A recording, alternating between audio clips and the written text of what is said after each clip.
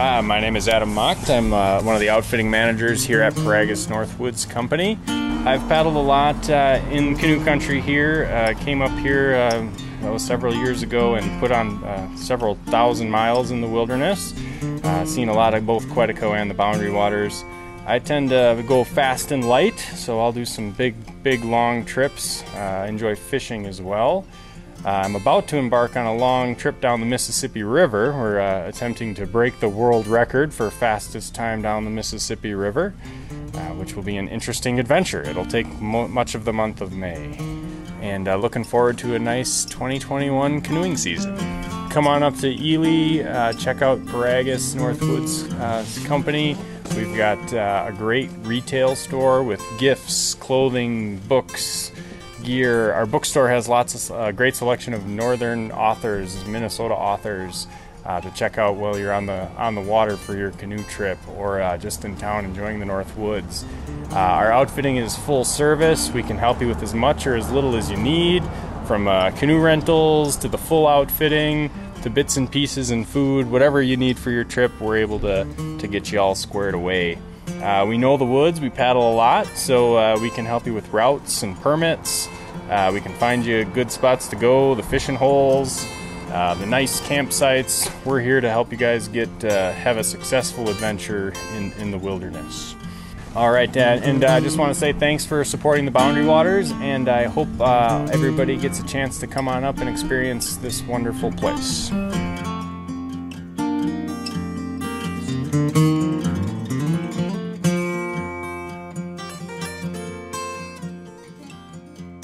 The Singing Wilderness by Sigurd Olsen. The Singing Wilderness has to do with the calling of the loons, northern lights and the great silences of a land lying northwest of Lake Superior. It is concerned with the simple joys, the timelessness, and perspective found in a way of life that is close to the past. I have heard the singing in many places, but I seem to hear it the best in the wilderness lake country of the Quetico Superior, where travel is still by pack and canoe over the ancient trails of the Indians and voyagers. I have heard it on misty migration nights when the dark has been alive with the high calling of birds, and in rapids when the air has been full of their rushing thunder. I have caught it at dawn when the mists were moving out of the bays, and on cold winter nights when the stars seemed close enough to touch. But the music can be heard in the soft guttering of an open fire, or in the beat of rain on a tent, and sometimes not until long afterward, when like an echo out of the past, you know it was there in some quiet place, or when you were doing some simple thing in the out-of-doors. I have discovered that I am not alone in my listening, that almost everyone is listening for something, that the search for places where the singing may be heard goes on everywhere. It seems to be part of the hunger that all of us have for a time when we were closer to lakes and rivers, to mountains and meadows and forests than we are today. Because of our almost forgotten past, there is a restlessness within us, an impatience with things as they are, which modern life with its comforts and distractions does not seem to satisfy. We sense intuitively that there must be something more. Search for panaceas, we hope, will give us a sense of reality, fill our days and nights with such activity in our minds, with such busyness, that there is little time to think. When the pace stops, we are often lost, and we plunge once more in hoping that if we move fast enough, somehow we may fill the void within us. We may not know exactly what it is we are listening for, but we hunt as instinctively for opportunities and places to listen as sick animals looking for healing herbs. Even the search is rewarding, for somehow in the process we tap the deep wells of experience that gives us a feeling of being a part of an existence where life was simple and satisfactions were real. Uncounted centuries of the primitive have left their mark upon us, and civilization has not changed emotional needs that were ours before the dawn of history. That is the reason for the hunger and the listening and the constant search. Should we actually glimpse the ancient glory or hear the singing wilderness, cities in their confusion become places of quiet. Speed and turmoil are slowed to the pace of the seasons, and tensions are replaced with calm. This is the WTIP Boundary Waters podcast. This is the wilderness that Dave and I were both introduced to as kids. You know, our first wilderness camping experiences were in the Boundary Waters. And in summer, you wake up, you swim through the lake, you have breakfast, then you can relax, you can go paddling, you can go hiking. We've done this trip before to Horseshoe Lake, and I remember catching walleye there before. I went on a canoe trip in the Boundary Waters, and it was really cool. It was my first time. The route from Ram Lake back to Poplar Lake with no packs, with only a day pack, we take it in one day. Well, you can look to Venus, you can look to Mars. I will set my sights by the northern star, and in the deep dark blue come the northern lights. Oh, and in the deep dark blue come the northern lights. Welcome to episode 41 of the WTIP Boundary Waters podcast. I'm here with your host, Sigurd Olson. He is here with us, co-hosting this episode, in spirit and in place and in mind and even in physical form, with the right kind of open mind that we have tapped into during our past few days here at Listening Point and at the Olson home in Ely, where we're recording this now from the edge of the wilderness at Listening Point. We sit upon the dock built by Sigurd himself. Moments ago, we did what I hope Sigurd did many times before us. We stripped down to our purest essence, and we ran into the frigid waters of the wilderness on May 1st to cleanse our bodies and our souls of that very existence that Sigurd talked about in that opening chapter. It's an amazing scene as late afternoon has now transitioned into early evening. The sun just maybe starting its descent slowly over the Norway pines and other pines on Listening Point, an iconic place in the Boundary Waters region and in this country, and certainly in the process of what the Boundary Waters is. And Joe, when you and I fell in love with the wilderness, I knew little to nothing of Sigurd Olson. And I imagine there are plenty of folks who listen don't know who he is. So can you take a moment to explain the significance of this character in our wilderness story? Yeah, and I want to start that by saying there's absolutely nothing wrong with learning about Sigurd Olson right now in this podcast. If you want to go find some of his work afterward, that would be great. I first picked up one of his books in 2013 when I was working as a canoe outfitter on the Gunflint Trail, Middle Gunflint Trail area. His works were in the lodge on the shelf, and I picked it up. I knew it was about the Boundary Waters, and okay, what is it? Listening Point. I think I've maybe even heard of this. I read through it, and quite frankly, Matthew, it didn't leap out at me as something that I was going to be completely inspired. I wasn't in a place where I was ready for that yet. The depth of it. The depth. I wanted to learn about where the walleye bite at 7 p.m. in May. Mm-hmm. I was so energized by that aspect of being up here that I was focused on that. And so Sigurd Olson is an author, a conservationist, outdoor enthusiast who lived in Ely for most of his life, certainly his adult life. In 1923, bought a place in Ely, and then eventually bought this land where we are on Burnside Lake, which is famously referred to and known as Listening Point. It's a piece of property, many acres, where he would come to get away. And he was an advocate for wilderness. And the Boundary Waters is where he's most known because he lived here. But many places. He was an advocate for protection, but also very instrumental in drafting the language around wilderness acts, federal wilderness acts, the Boundary Waters Wilderness Act. He was visited by the Forest Service, and the Interior Department would come and get his thoughts, help draw the lines literally to wilderness areas on the big table in his house where we've been working for the past few days.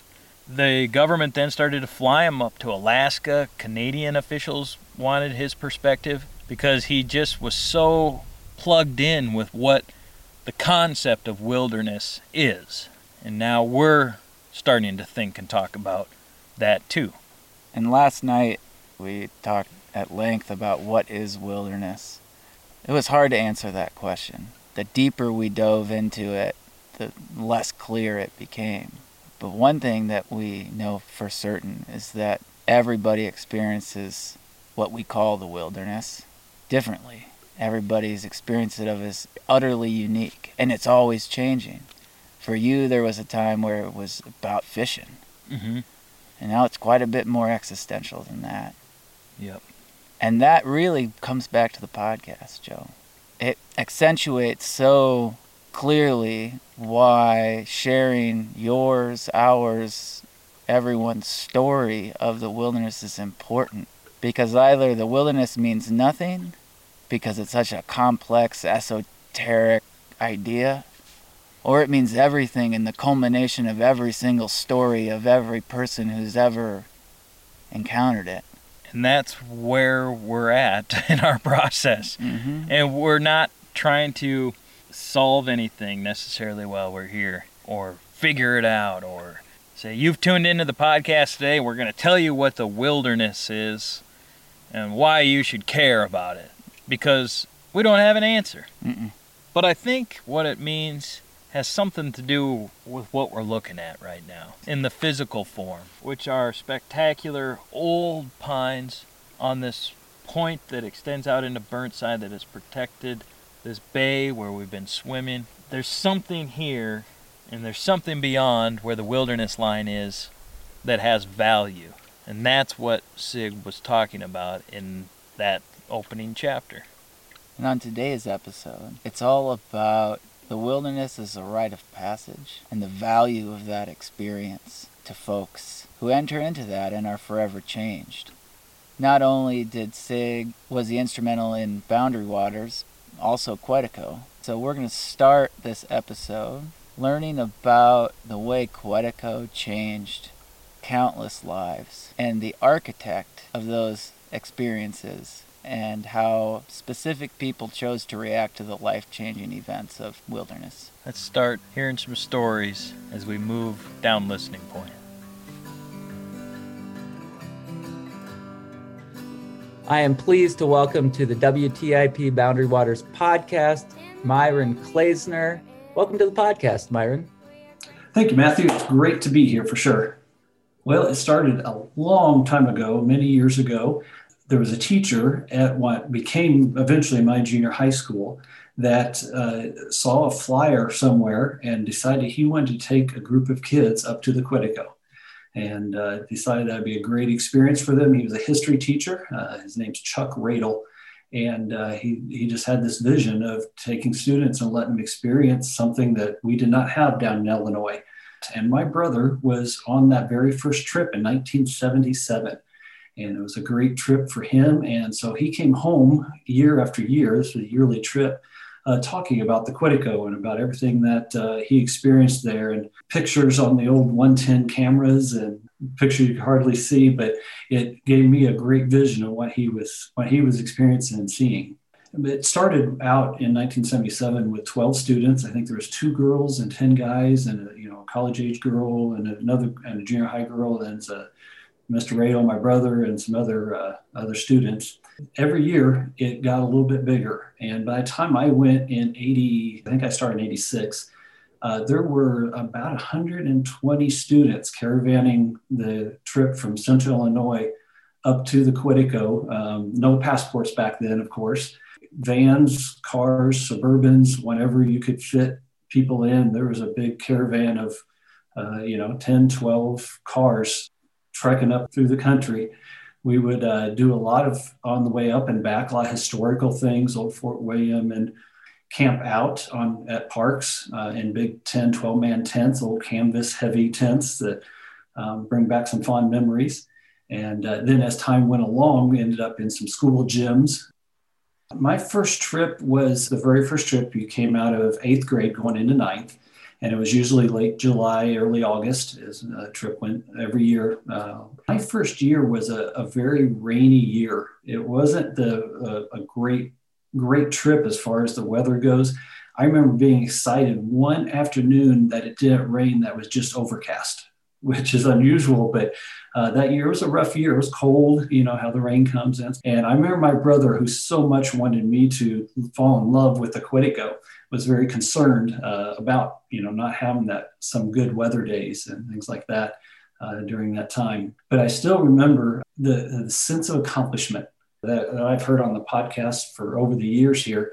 I was a little scrawny. If I weighed 100 pounds, I'd probably be amazing, pretty physically immature at that time, and probably emotionally too, actually. But there was a sense of accomplishment of making it through the portages and carrying these big, heavy packs and, cooking your own meals and doing your own dishes and setting up your own tent and everything that goes along with that. You walked out of there, a sense of accomplishment that felt good. It's something that sometimes we miss in society today, is a sense of accomplishment to be able to make it through and do well. And even through that first year of rain and a lot of wind and all that, it was still a good trip and one that made me fall in love with the Quetico. The word that comes to, or the term or phrase that comes to my mind, Myron, is almost a sort of rite of passage. Yes, very much so. Rite of passage is very much what it was. I was ready to go back. And, as a young guy, I didn't always express that well. There's those thoughts, you're on a middle of a portage with a rain and heavy pack on your back. And you think, what am I doing here? Why am I doing this? And then you get to the end and you feel better about it. And then as you are on the trip home and have the joy of that, then come home and then you start talking about the trip and everything that went on. You remember the good times and both the good times and the sense of accomplishment that makes you just drive to go back and can't wait. There really seems to be in your town of Quincy, mm-hmm. a culture of encouragement, support, resources to get folks out into Quetico and to value this experience. How did this come about? How did this unfold? And how is it still continuing? Yeah, I think it was much because of his love for history, which is kind of an odd thing maybe to combine history and the wilderness. The whole Quetico and Boundary Waters has such a history to them. See what that area has been in the past and understand that. And he loved being able to create an experience for students, whether it's actually taking students out and helping them experience life and what's there to offer. That honestly, hundreds and hundreds of students wouldn't have the opportunity or ability to do without him making that happen. Yeah, and I get this sense that in addition to the sort of experience of natural history and the experience of human history, this element that it sounds like was very valued was the connecting with your own abilities and your own confidence. He was a great architect of designing things to accomplish a greater purpose. And so to have this rite of passage that he was seeing, I'm sure he had to see the lack of that in a lot of junior hires and that were just growing up and to give them that experience of being able to understand what we as a junior high kid, what we were able to do was well beyond what we thought we could do. I remember one boy coming home. Had gone a couple of years at this point. And I remember one boy coming home and ran up to his mom and he said, "I left a boy and now I'm a man."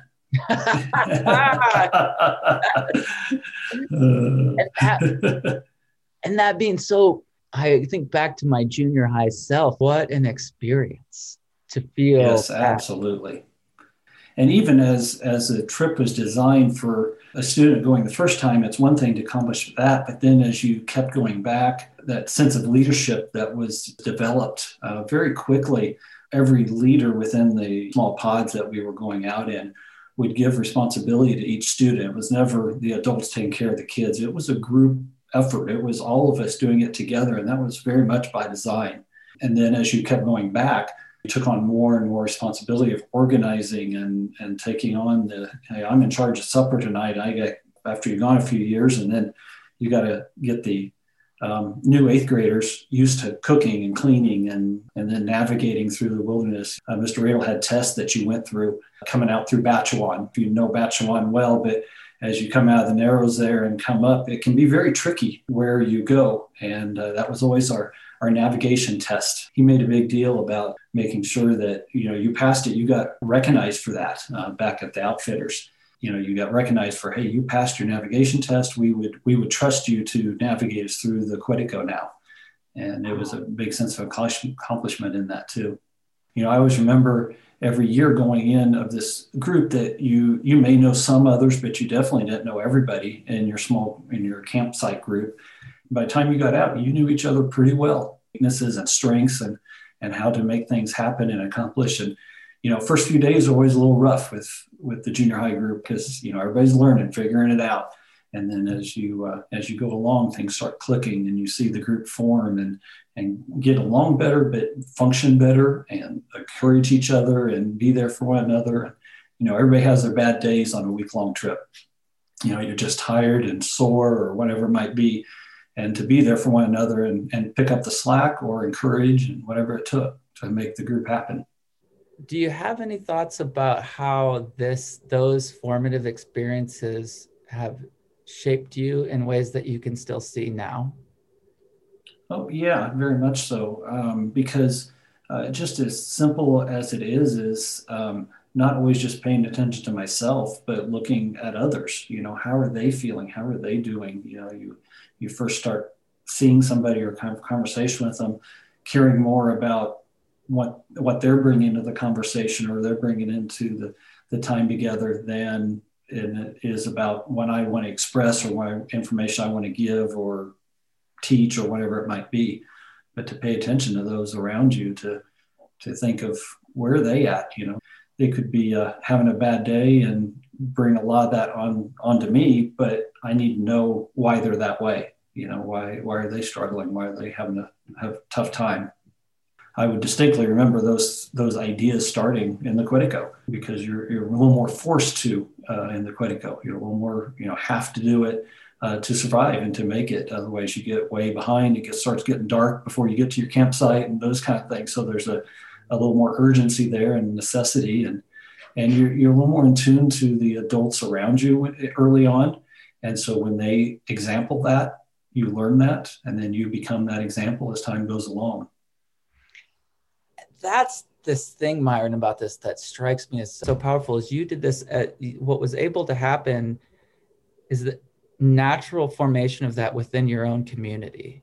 Though the program itself is no longer running, there are so many people, yourself included, who continue to have an ongoing relationship and experience in Quetico.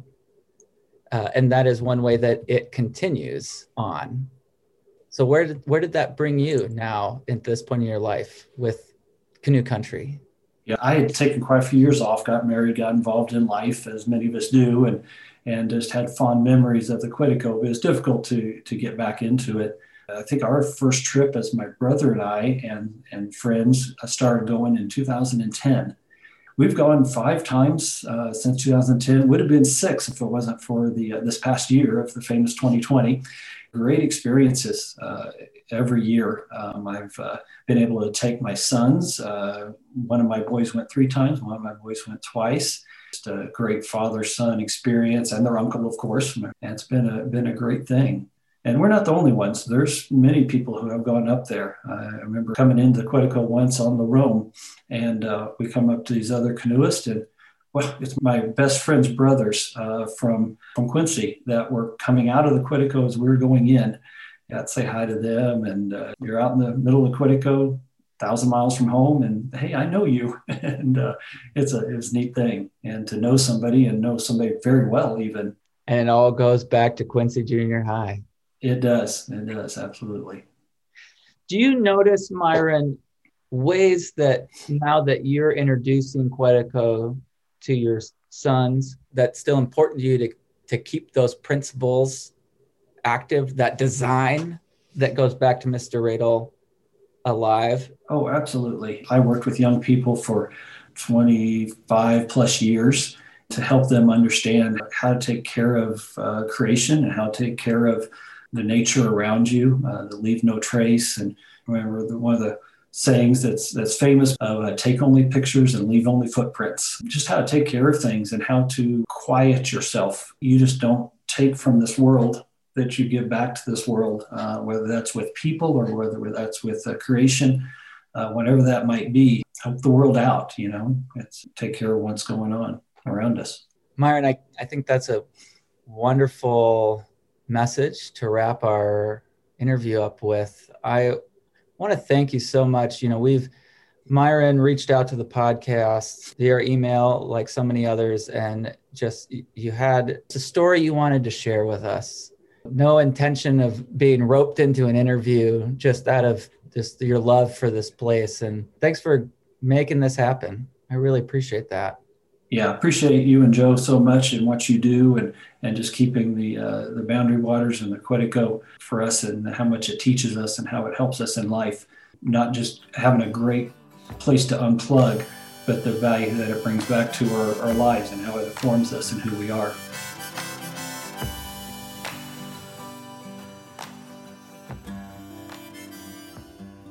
Hello there. My name is Rachel Schauer from True Earth Yoga.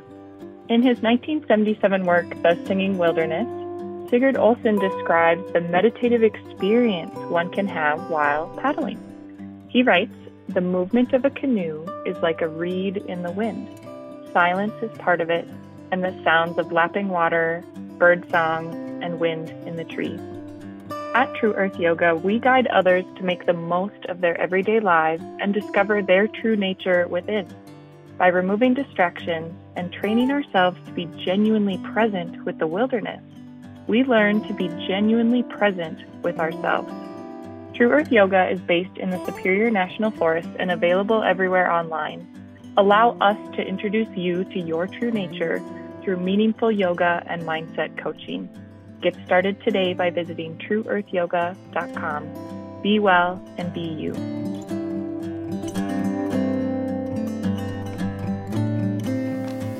When I entered that cabin, I was close to the wild. Here life was primitive, and I felt as Thoreau did when he said, "Drive life into a corner and reduce it to its simplest terms." Here, if anywhere, was the simplicity he meant. This was no place for fancy or unnecessary equipment. The cabin meant moccasins, rough wool and leather, and simple thoughts. Complicated problems of society, politics, war, and peace seemed far removed. The only thoughts that thrived here were of squirrels and birds and snowshoe trails. Here I felt as much a part of the out of doors as when sleeping under a ledge. The words of Sigurd Olson being read in the cabin that Sigurd himself built on Listening Point. I feel it. We're inside the cabin that, as you said, Matthew, is here on Listening Point. We've moved from the dock to the cabin, now inside the cabin. The birds are starting their evening calls and songs. It's exactly as it was left for the most part, and it's really wonderful. This is our third night in a row now being here. Tonight feels a little different in an exciting way that I can't quite put my finger on yet. There's a power in it. Sigurd's desire was that everything be left as it is at this place. And it truly is. His shave kit sits on a little wooden shelf under a mirror. His kettle sits on the little stove. His paddles for his canoe still sit in the corner. fishing tackle box up on the shelf, moose sheds, rocks. The windows are the same. The chairs, the table where we're sitting right now. What I think's challenging about wilderness, Joe, is that part of its beauty is that it comes out of the deepest desire to preserve a place that is, you could say, unpolluted by our human economics and our human destruction that we do in our processes of creation. The reality is that as untouched as this is, and as virtually untouched as the wilderness is, the passage of time continues on. The world is always changing, and we are always changing.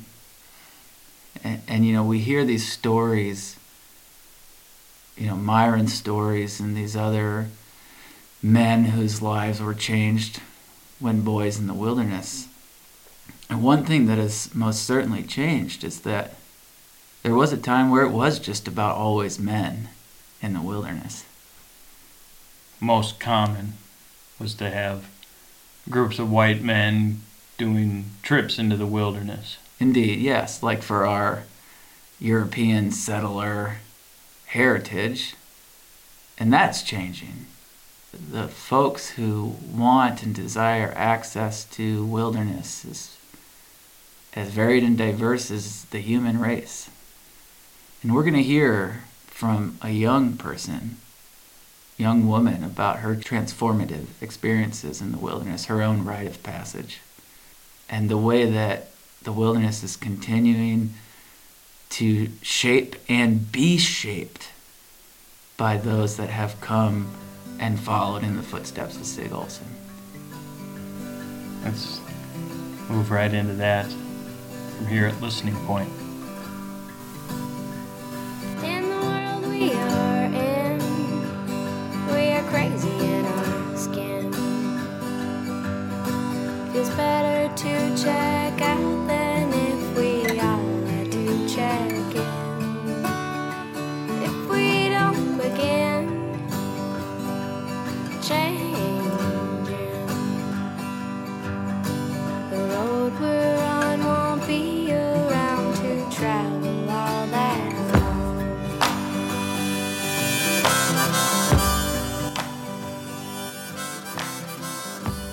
long. We are sitting on the granite stone that is emerging from the waters of Lake Superior as we stare back at the ridges and bluffs of Cook County. Just beyond those hills are the Boundary Waters. And I'm talking with Hazel Overholtzer. Hi. Hazel, welcome to this little rock that is our Boundary Waters podcast today. Okay. I'm Hazel Oberholzer. I go to high school here at Cook County High School. Yeah, and I have spent a lot of time in the Boundary Waters in my life. I grew up going to YMCA Camp Menojan up the Gunflint Trail. It's my soul place, my happy place. The Boundary Waters. Yes. I started going on trips with my dad and my cousins that were always super fun, with my big cousin Lyndon and then my little brother Cy. So it'd always just be like super fun. We'd play imaginary games and just get super into these, like entranced in these like worlds that we had created. I feel kind of bad for my dad. Like three of us, like probably like 4, 6, and 8 just under his watch. But he's a trooper and he loves it just as much as we do. So those were always awesome. And then as time went on, we kind of just do a family trip every summer. And then when I was a 6th grader, I went to Widgewagon in Ely for a trip. And it was really fun, but it was also kind of like a little bit dulled down from what I had experienced. And I was like, hey man, I do a lot more than this with my family. I kind of need to step up from this. So I, the next year, looked into YMCA Camp Menojan, which is a little closer to home, and really fell in love with going to Menojan. It was really awesome there. And I did Boundary Waters trips up until freshman year. it's like some of my most formative experiences in the Boundary Waters for sure. During that time? Yeah, during those middle trips. School? Yeah. I feel like going through such a pivotal moment in my life, just being a like 8th grader or like a 7th grader through freshman, like you're going through a lot and doing a lot of self-reflecting and changing. I don't even say reflecting yet. But maybe even just becoming aware of self. Yes. Just gaining self-awareness. Mm-hmm. Absolutely. That having a week up to 2 weeks in the Boundary Waters with older girls, my counselors, who were like so cool and empowered and knew so much, was so influential for me. I was like, these are the kind of women I want to be. That is so cool. They are so strong. And they are out here alone with a bunch of little girls just killing it. That was always like super impressive to me. The topics that would come up, on those trips, just like when you're out in this like very raw environment with just young girls who are all kind of experiencing the same things, and then just the vulnerability that is available when there are no boys around, no parents, no school, no teachers. It's just like you and then this special wilderness area. So much comes out. I cried so many times on those trips. May it be like the power of being homesick and kind of working through that with these people and like gaining a comfort level with these people, or just being like 13-year-old girls and knowing that like I'm going through something right now that adults go through and have to struggle through, like portaging canoes and paddling through rainstorms or whatever it may be. Just like the very empowered sense of like, hey, I'm young and I'm doing this and it feels awesome. The things you saw your dad doing, yes, and the things that now these women are doing. And I almost wonder if there's like a mourning the loss of your child self as you sort of embrace this like pain feeling human that you're becoming. Right, because Boundary Waters trips were like vacations when I was little, because my dad would cook and set up the tent, and like I don't think I ever portaged much more than like a paddle,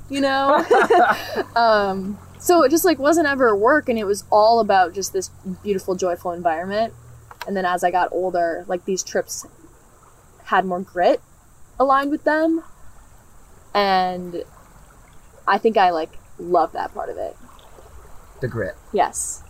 And just the mental and physical toughness that is necessary of camping in general and Boundary Waters camping specifically. What kind of things were you doing on those trips? Like what sticks out in your mind that brought that grit for you?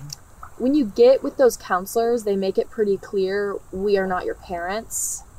We're not doing things for you. We're here to be with you and guide you and like keep you safe. But also you have to set up the tent. You'll be cooking meals sometimes. I had a lot of confidence paddling a canoe and setting up a tent just because of my dad and because of my upbringing. But for some of the girls that I was with, like that was completely new.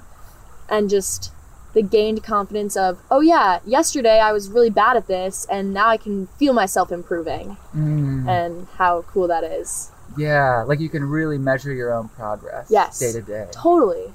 Like yesterday I couldn't flip the canoe up onto my shoulders, and today I feel confident walking 20 rods with it, And so there's this like this physicality to the grit, portaging, even cooking. I imagine the weather wasn't always perfect. Yeah.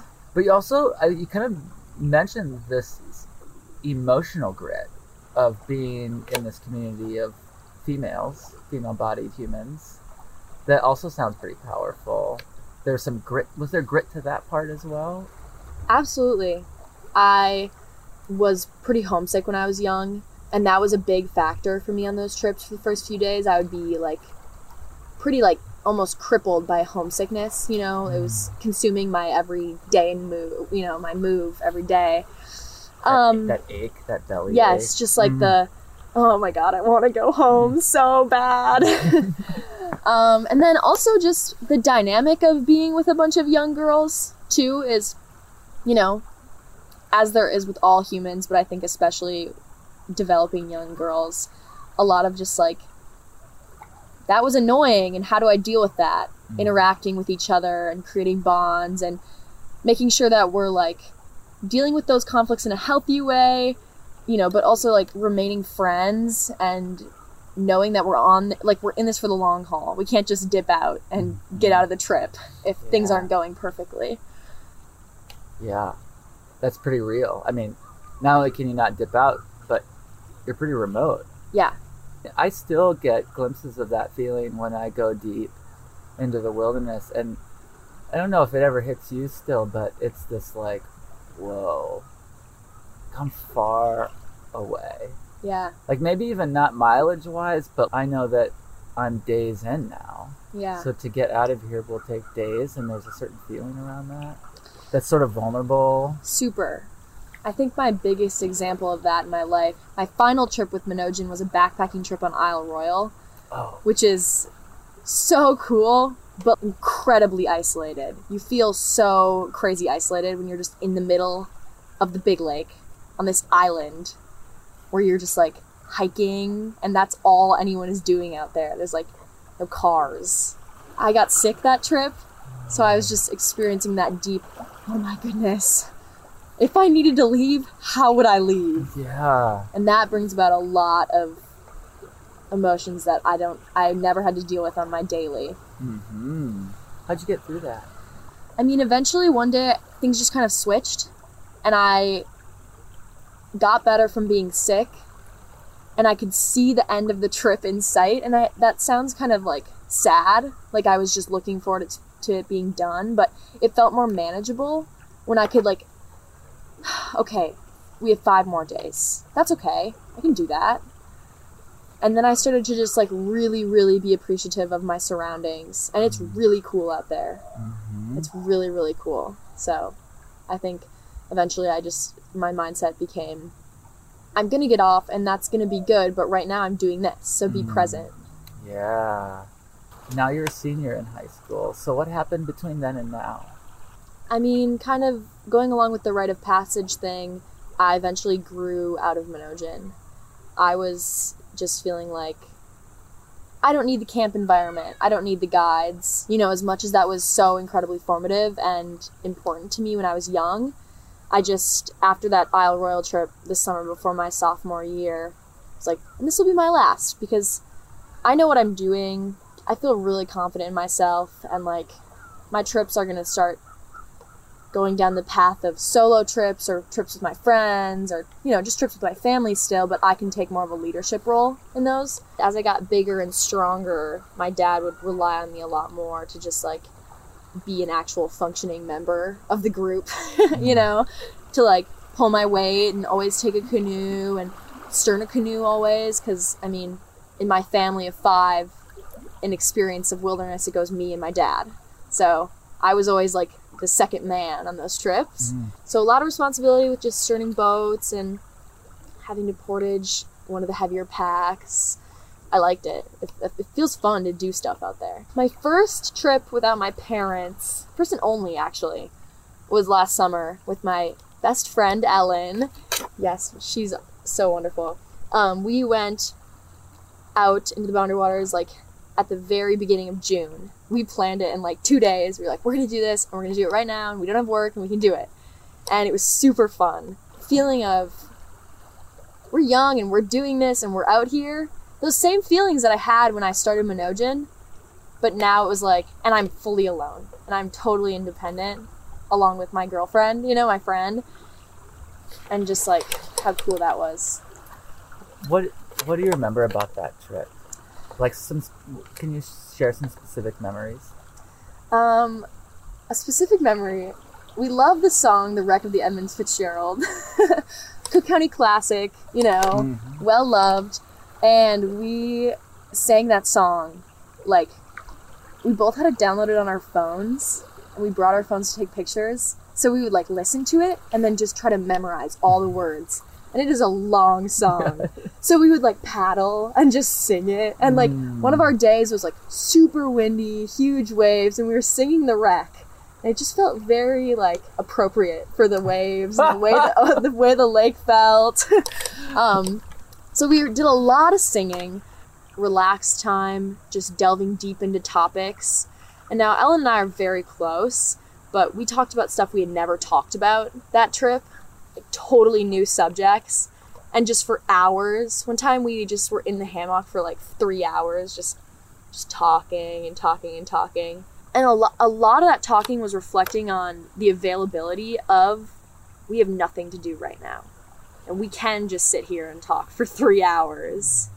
We don't have to go to school or work or whatever it may be, or tend to boyfriends. Mm-hmm. It was just like, oh my gosh, the feeling of there's nothing we have to do but feed ourselves. And how nice that is. Yes. It sounds freeing. Yeah. That there was a sense of you got yourselves out there and you could do whatever you wanted with that time. Yes. Mm-hmm. Yes, and like, exactly, we got ourselves out there. It's not the doing of anyone else. We planned this trip, and to just really take charge and have to do it all on my own with the help of my friend was just like very poignant, like a very important moment for me. I cannot tell you how good it felt to like remember how to tie the canoe on. Yes. Which you had to do twice. Yep. Were you ever scared on that trip? Never real fear. And I'll share this because I think it's kind of funny to reflect on, but we talked a lot about like being young women alone in a wilderness area where you see a lot of men. I don't think that we were ever like genuinely scared because we never had any run-ins that felt scary, but there definitely was a lot of thought surrounding like, we are isolated, we're at this campsite alone. Does that make us vulnerable? So yes, I would say, but never to the point where it was like, and I'm never going back, you know? Right. At all. Yeah, and you know, I'm really grateful that you shared that, because I think that's something that dads can forget about when talking to their daughters about being out, and that most you know, straight cisgendered men would never enter their minds. Exactly. And yet, you know, it is a reality that you feel vulnerable because those things happen in this world. Yeah. There are things that make you unsafe, and you still did it. Yes. And we still loved it. And would you do it again? Absolutely. We're in the works of planning our next one. Yes. Yes, so. Where did you go on that trip? Would you mind sharing your route? Yeah, we just went in at Sawbill to Alton, stayed at one campsite on Alton, but then we paddled down to Beth one day, portage into Beth, and went cliff jumping there. There's like amazing cliffs at the portage there. Mm-hmm. And Beth is a beautiful lake. And Ellen had never been there, so that was fun, because that's a trip that, or like a little route that we've done a lot as my family. So I picked it because it was comfortable, you know? Totally. It was manageable because we planned this trip in 2 days. Oh, it was very last minute. Yeah, huh? very last minute. But yeah, it was really beautiful and we had great weather. Yeah, and that's a beautiful area. Yes, yeah.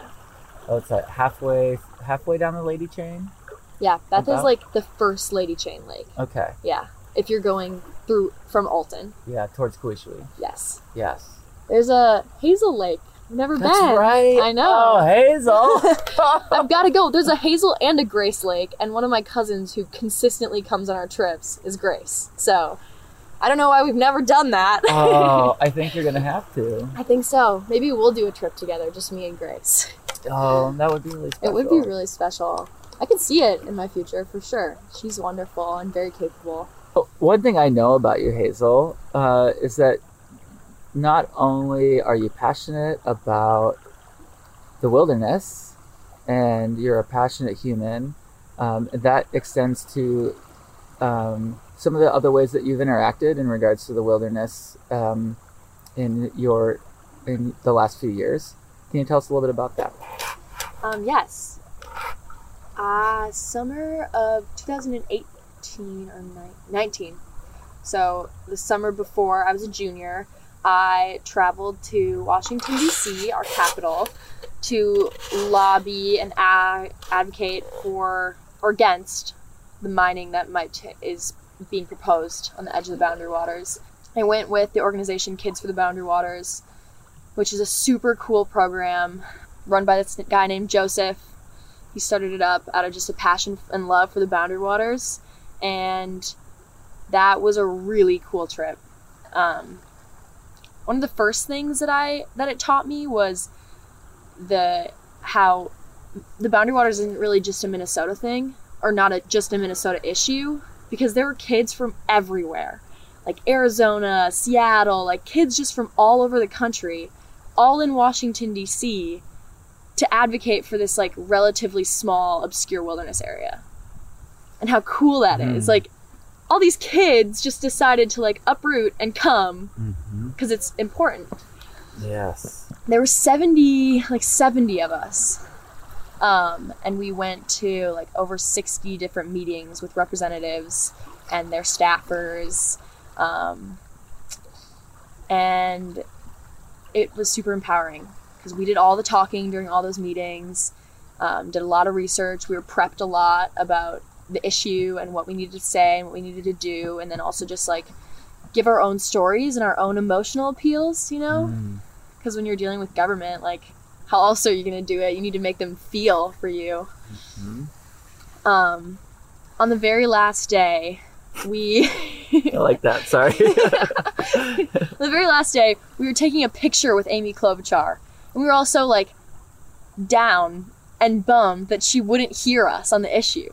Like, Amy Klobuchar kind of just, this was like a meet and greet for her, and we were like really wanting to talk to her about this because she's our Minnesota gal, and we were super discouraged. And after the picture, like, a staffer came up to me and 3 other girls and was like, how was that? Did you guys have fun? We were like, yeah, but we like really wanted to talk to her. And she was like, well, I can see what I can do. So me and these 3 other girls went up into this like meeting room and talked to her like head staffer, like her first mate, you know? And like and it was just this totally impromptu meeting. We had not been prepped. We, you know, the only adults with us were Amy and Dave Freeman, who were along with on that trip. And they just like came with us to kind of like chaperone in a sense, but they just sat in the corner and we had a map and we just like did it. And it was such an incredible moment. Like, wow. Feeling like I'm so educated that I can be telling this person in government the issue on my own without being prepped and making a difference. Yeah. And I remember Dave is one of my dad's good friends from forever, you know, and he texted my dad a picture of us at the table and was like, look at your daughter go. Like, look at this moment. Look at how cool this is. And my dad, you know, everybody was just like super impressed by that. And it really was a cool moment. This whole trip that felt very organized. It was really cool, but it felt very organized. And then this moment that was just like so crazy and out of the blue and impromptu, and it went so well. Wow. Yeah. That sounds incredible. Yeah. Sounds kind of life-changing. Yeah. We were really riding that high for a while. We were like, that was so cool. Yes. You know, Hazel, hearing your story, I've had these little really powerful mental pictures of you as a little kid, and then, you know, fast forward to you as, you know, a young teen, homesick, trying to find your way with other girls, and then your solo trip, and then this powerful moment of advocating, you know, like going from being almost too homesick to be in the Boundary Waters without your family to being in Washington, D.C. without your family. Yes. Really stepping into who you are and how Yeah. connected that is to the Boundary Waters. Yes. And how, like, I got there because of my time in the Boundary Waters and because of the confidence that I slowly gained, just, you know, knowing I can do it. And then just knowing I could go to DC and talk to a bunch of staffers about this issue I care so much about. Yeah. That's awesome. Yeah. You know, so one thing, Hazel, is you have this unique perspective. I think, you know, every generation gets a gift, and that's a fresh look. And you have a fresh look on the wilderness, on, you know, sort of our social values in regards to that, the trends, blah, blah, blah. That's going to be different than mine, different from your dad's, different from a lot of our listeners. How do you view the wilderness and how it needs to continue to adapt, or the way we hold it needs to adapt in order to maintain its significance to young people? Yeah. Does that make sense? Yes. Okay. Yeah, totally. Yes, it does. I think accessibility comes to mind right away. Just, there's definitely a lot of privilege surrounding trips, vacations in general, and then obviously trips into wilderness areas and the Boundary Waters especially. You know, being able to take time off of work, having, you know, the privilege to do that, and the availability to buy the gear you need or rent the gear you need. And, you know, people would say, like, time is money. So just the time to go spend that energy and whatever with your kids and family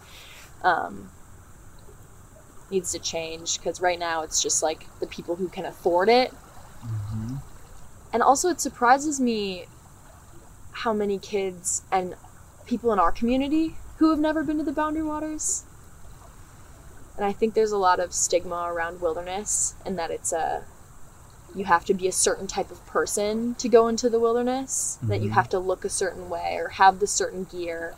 Like our puffy jackets that Right, we're both wearing right now. Exactly. Right, we fit the exact model that I'm talking about. Yep. Mm-hmm. Right, which is just like really flawed. I think that our nation in general has a problem with that, of like, you need to look a certain way to do certain things. Mm-hmm. And just how ridiculous that is. Yeah. Yeah. Hazel, I appreciate that. One thing that sort of is coming up in my mind is, you know, they're coming back to that access issue. You know, so many of us, this is in your story and in many other stories that we've told, where a family member, previous generation, maybe even multiple generations, like those traditions of going into wilderness become like passed down. And it just, you know, helps me understand that, you know, if there's nobody in your family or in your culture or in your community that has access to that, then you never get, then if you so chose, like, you don't have the choice to start passing that on, because you don't have a choice to access it. So that those sort of access issues can become multi-generational in some ways. Absolutely. Yeah.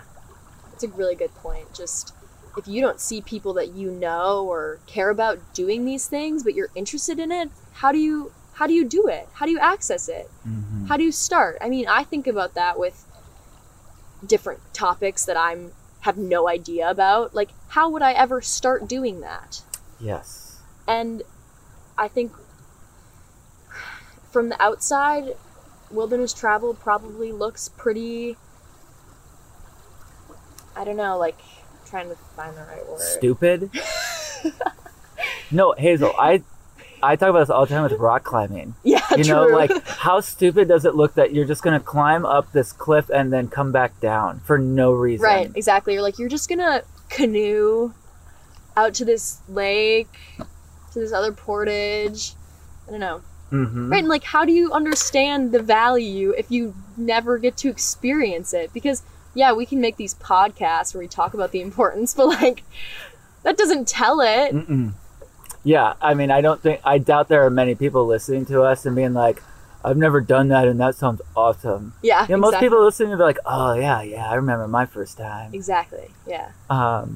Yeah, you know, so I think there is, you know, an opportunity for us to work collaboratively. I think even across generations and across communities to sort of, those of us who have that access, to decide how we want to creatively open that up.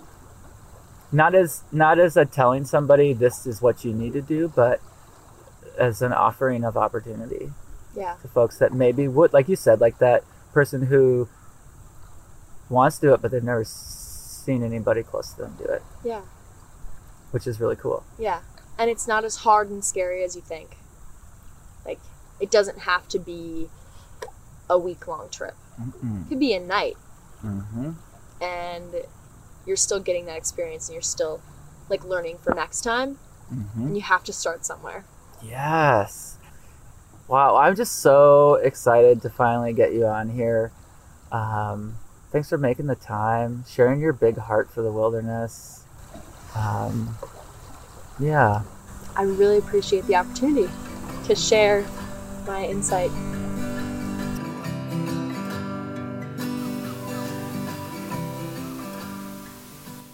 And then one time, when I was far away, I heard the news.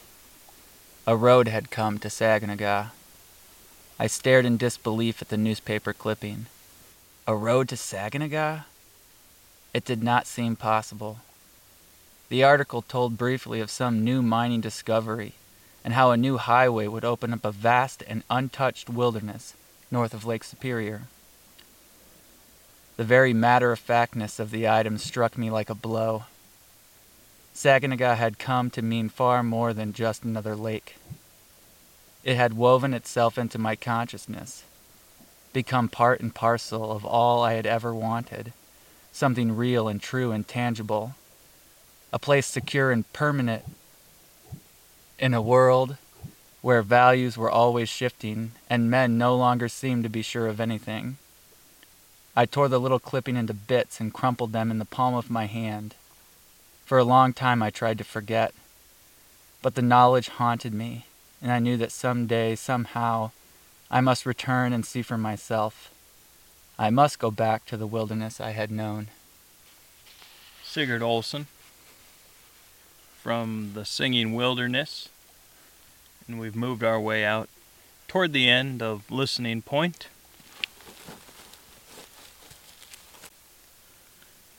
The sun is hidden behind some clouds with the rays beaming down on the far side of Burnside Lake as we look to the west toward Pine Island.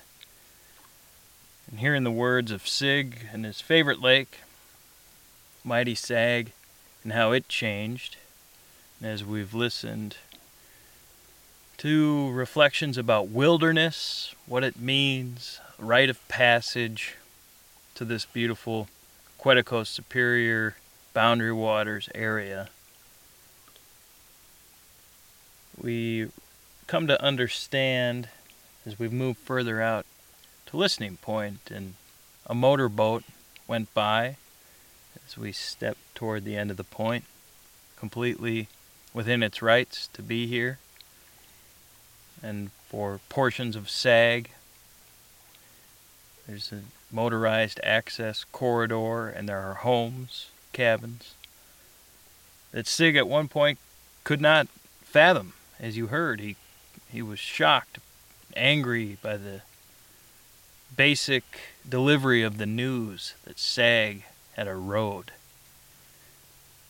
And without the designation of the wilderness, a federal declaration to protect the boundary waters and other wilderness areas, many of the lakes would have boats going by the campsites, motorboats, cabins, roads. And so development, logging, infrastructure. It's the effort and the work of people like Sigurd Olson and those who came before him and those who are coming after him in the present and those who will be there in the future to protect the boundary waters and other wild places. And why it's important, as we said in the beginning of this episode, is different to pretty much every person, and it can change from day to day. Joe, if you could put it simply, today, what does the wilderness mean to you? It's a place to provide hope that there are simpler ways to exist on this planet that aren't rooted in financial gain or having to do with long-term planning, retirements, profit. It's a place where the core instincts of human nature can still serve a great purpose. And that's what gives me hope, is the knowledge that it's out there. As you point towards beyond the wilderness line. Just over those islands. What does it mean to you, Matthew? It helps me look at the world that I was born into as critically. And it helps me to look at how exploitative and fundamentally oppressive that world is. And I've got it pretty good compared to many others. Mm-hmm. And being in the person that I am being, the human that I am being when I am in the wilderness feels truer than any of that.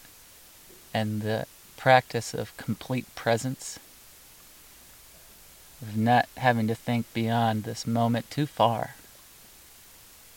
feels like it's tapping into a memory that is deep within my cellular makeup, my DNA. Mm-hmm. And so it gives me hope in who I am, and it gives me a sense of empowerment to change the world outside of the wilderness to be more like that. Yeah. And it's beautiful that there's freedom to change those feelings. Mm-hmm. It can change when you cross the line that Sig Olson and others drew. This will be the place where the progress of what many people consider development and growth and industry, it will not cross this line. That it could be a different answer crossing that imaginary line, and that is very powerful to realize. That when we're in there, just on the other side of these islands, we'd probably have a different feeling about it.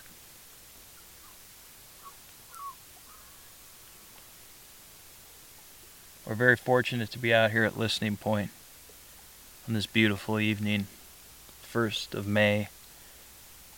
Happy May Day, by the way. Same to you. We've been provided this amazing opportunity by the Listening Point Foundation to be here, to share this experience with you and hear these stories about the rite of passage and what it means for us to think about Sigurd Olson, writing his stories to share this place. And us coming to more fully understand that is why we created the Boundary Waters podcast, was to share stories, and that is an important part of keeping the Boundary Waters an asset for future generations. Including Quetico. The Boundary Waters Canoe Area Wilderness, Quetico, Isle Royal, Woodland Caribou, Bob Marshall Wilderness, Olympic National Park, Yellowstone. It's all part of setting things aside to be visited, to be enjoyed, but not to be abused through growth with no limits. somebody was wise enough to know that human beings need boundaries. And that's a boundary that we cannot cross in that way. And that is a good thing for humans. We're going to kick back and watch the sun set over the Boundary Waters Canoe Area Wilderness from Listening Point tonight. This has been a very amazing time.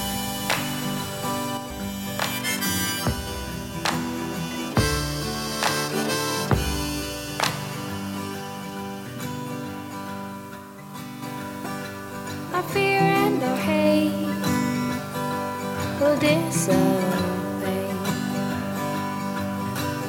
when we open to the power of love.